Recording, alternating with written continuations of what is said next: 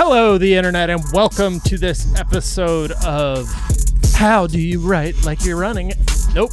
How Do You Zeit Like You're Running Out of Time? Sorry. I just went straight for it, you know? I'm Hamiltoned up. I'm Hamiltoned up. I can't stop. Your kids like Hamilton? I'm non-stop. They have not. They don't like the historical inaccuracies, I think is what you said. Yeah. They said that like the racial stuff is like too delusional. The willful ignorance of the narrative unfolding before the audience felt right. They were like, it's definitely like Obama era, you know. Right. This white is my pre-birth.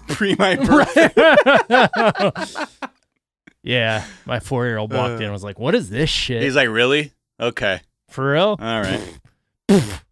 Hey, I'm Jack O'Brien. That's Miles Gray. This is What's Trending. We are looking at Will and Jada are trending. Yep. That red table talk. That is Will Smith, Jada Pinkett Smith. Yes. A married couple, I understand.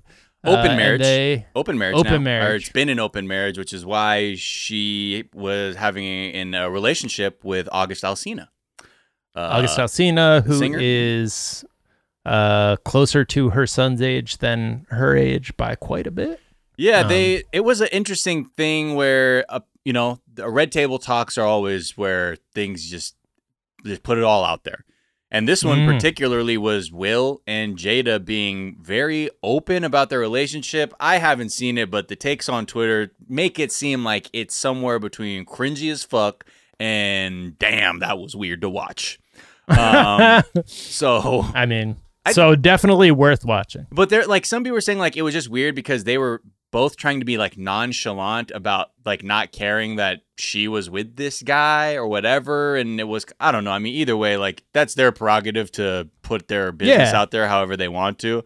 But then I think some things are like so taboo that like you can't see people be nonchalant about it without like projecting your own shit onto them. So like seeing somebody, like I can see that also being the case, even if they are truly nonchalant, like people just being like, well, she must be jealous or like he must be pissed. And it's just like, I mean, there was a part where they say we ride or die together, bad marriage forever.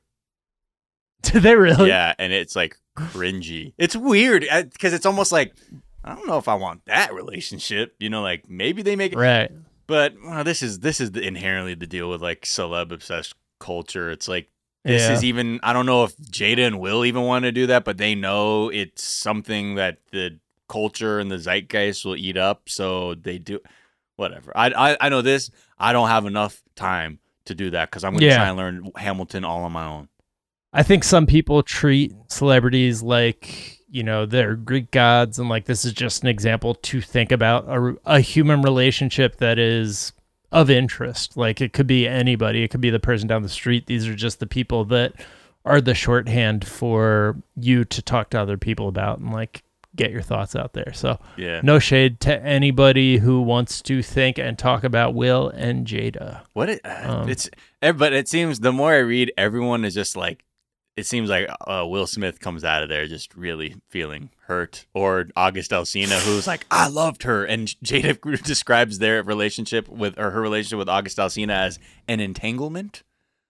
Ooh. So I think a lot of feelings were hurt. People may show them or not show them, but it is what it is. Hashtag buy Goya is trending. Yeah. So Goya is the food company. They have all sorts of different products and everything. If you cook, if you have any kind of Latin dishes you cook, you have Goya in the home, but not everybody does. And this is the deal. Like it's the CEO had basically come out and was like just doing a dick solo on Trump, just being like, this guy's great. And people were like, how the fuck is the head of Goya gonna be out here praising Donald Trump? It doesn't make sense. So a lot of people are like, yo, fuck that. Like we're boycotting that. Like this is a brand for the community, and you're gonna stand with Donald Trump. No. So the Buy Goya hashtag is in response to people boycotting it for that remark. And it's all these like conservatives who are like, yes, Goya, blah. It's like, motherfucker, you don't know what Goya is. Right. Yeah. That what the fuck are you talking really about? Knowing his target demo, the CEO there. Yeah, they're like, oh, I love the Mojo marinade for my chickens. It's like, no.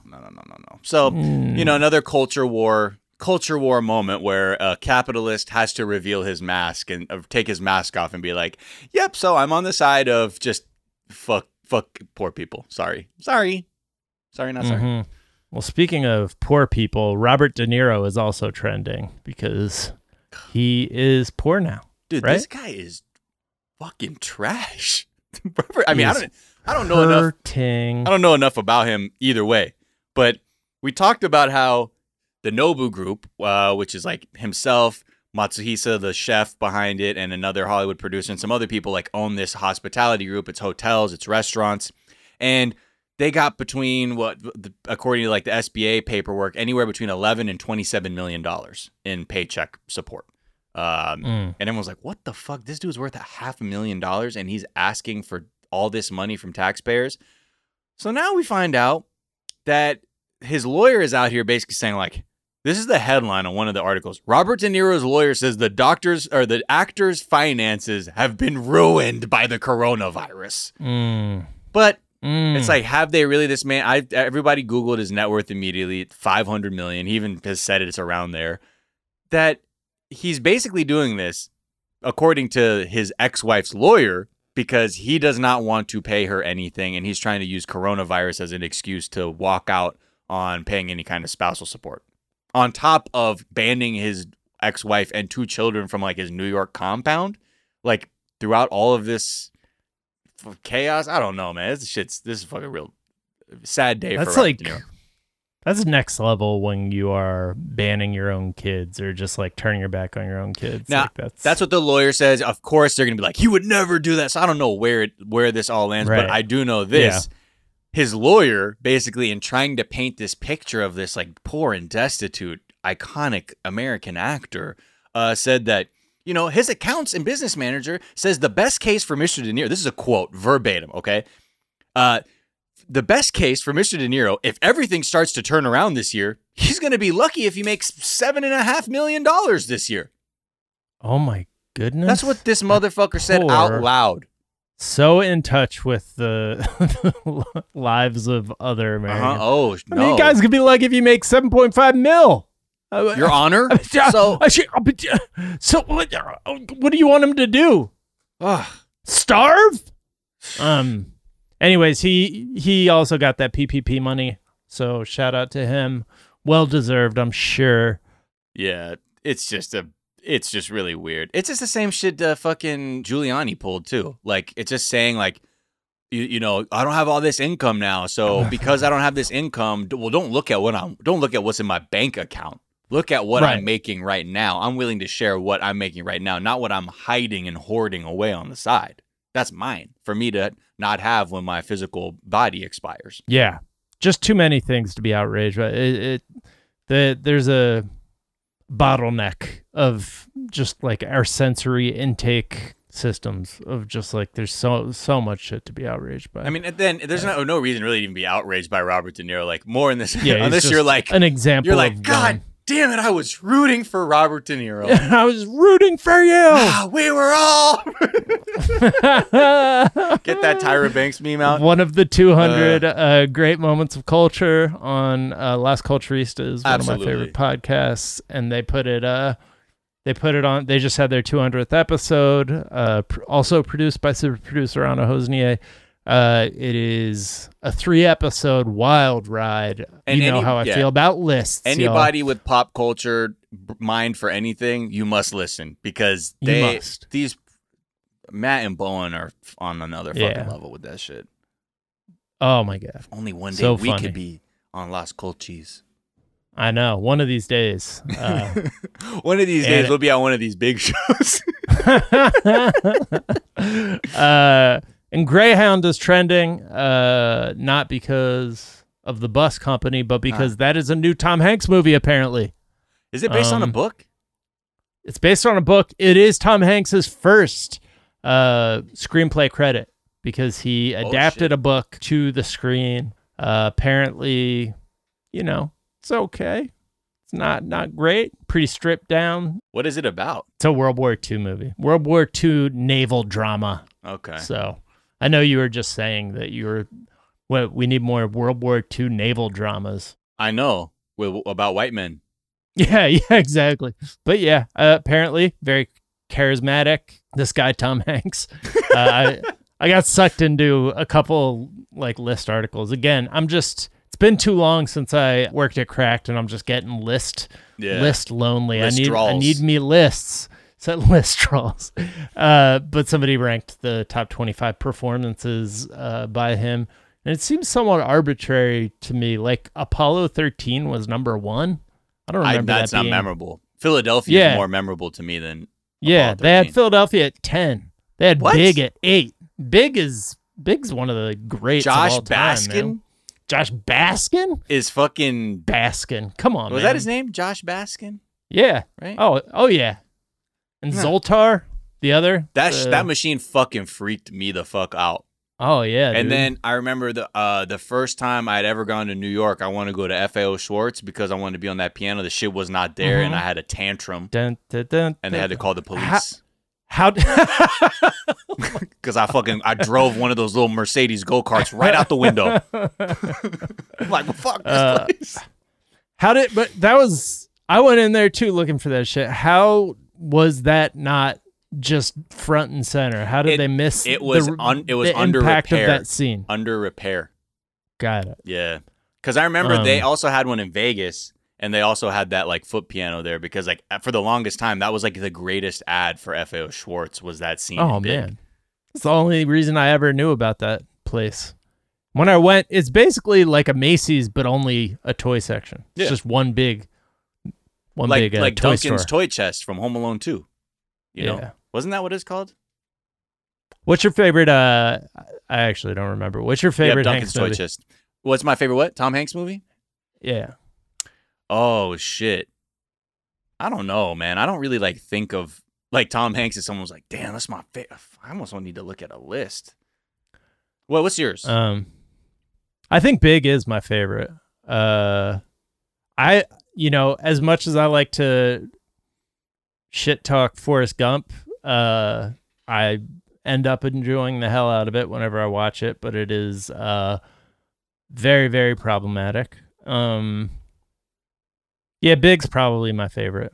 I also love Saving Private Ryan. Mine's probably Cloud Atlas. I would say Cloud Atlas is my favorite. No.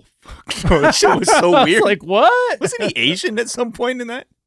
Oh, Toy Story 4 is my favorite Tom Hanks movie. You know what's kind of weird? I don't know what I like. You know what? I'm a shitty bro. I really liked Saving Private Ryan when that was out. Yeah, me too. It's because I was such a World War II nerd, like any fucking kid in with the History Channel on in the background, and not and romanticizing that period without looking at it fully for what it was. But I think it was something about the filmmaking because up until that point, the war films I had seen were very much whoa, shit's fucking tight, and I was like, wait, the guys just fell down the second those doors opened on the beaches of Normandy. I'm like, didn't they? And I think as a 14-year-old, I sort of was it's that is, it's less like a movie and more like human life.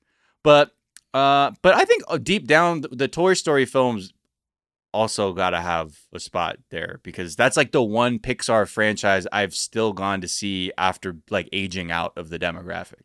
Yeah, Toy Story 4 is my favorite Toy Story, and is it good? The one with Tom Hanks the movie. spoon dude? Yeah. In it? Because the last one I saw was 3. I was drunk. Okay, I'm not gonna lie. I will be honest. I did have a little too many margaritas at the El Torito Cantina in Sherman Oaks when I saw it, but that fucked me up when I thought they were all gonna die. And I was like, you know what? I'm good with that ending it right there. But now that you're saying you're co-signing number 4.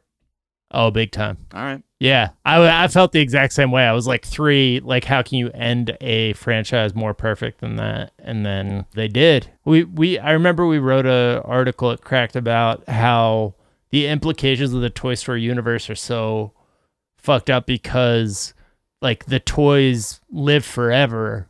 And so they're just like getting put in a garbage dump where they're like immobilized and can't move. And then we wrote that like in 2008, and then Toy Story 3 came out and was about that. They're like, yeah, man, you could go to the dump and just like live a horrifying waking nightmare for eternity. Right. Or, it was pretty dope. I admire that they just steered into that tailspin, and Toy Story 4 also has some pathos in the background, but also one of my favorite movies of the year. All right. Also, gotta mention That Thing You Do. I have to mention that. Thing You Do. I like that. I can watch that over and I can watch that a bunch and just laugh about it. Damn, this list gives A Beautiful Day in the Neighborhood one of his top. They put that as his 4th best performance. So, Jesus. I'm gonna have to check that shit out. All right. Well, Miles, it's been a week, man. Oh yeah, what a week! Been a real one. We've broken up. We've gotten back together. Breakups to makeups. That's right. No, we're not, but maybe we are. Who knows? The mystery continues. Made up? Okay. Made up? Yeah. Will we have a red table talk soon? That's the question. We should. Zach, you're like, I was entangled with another network. An entanglement one time. Miles, where can people find you? Y'all already know. Miles of Gray everywhere. At Miles of Gray. Wherever. Go. Find me at Jack_O'Brien on Twitter. That's going to do it for this week. We hope you guys are well. Be kind to each other. Be kind to yourselves. Don't do nothing about white supremacy. And we'll be back on Monday with a whole new podcast. We'll talk to you then. Bye. Bye.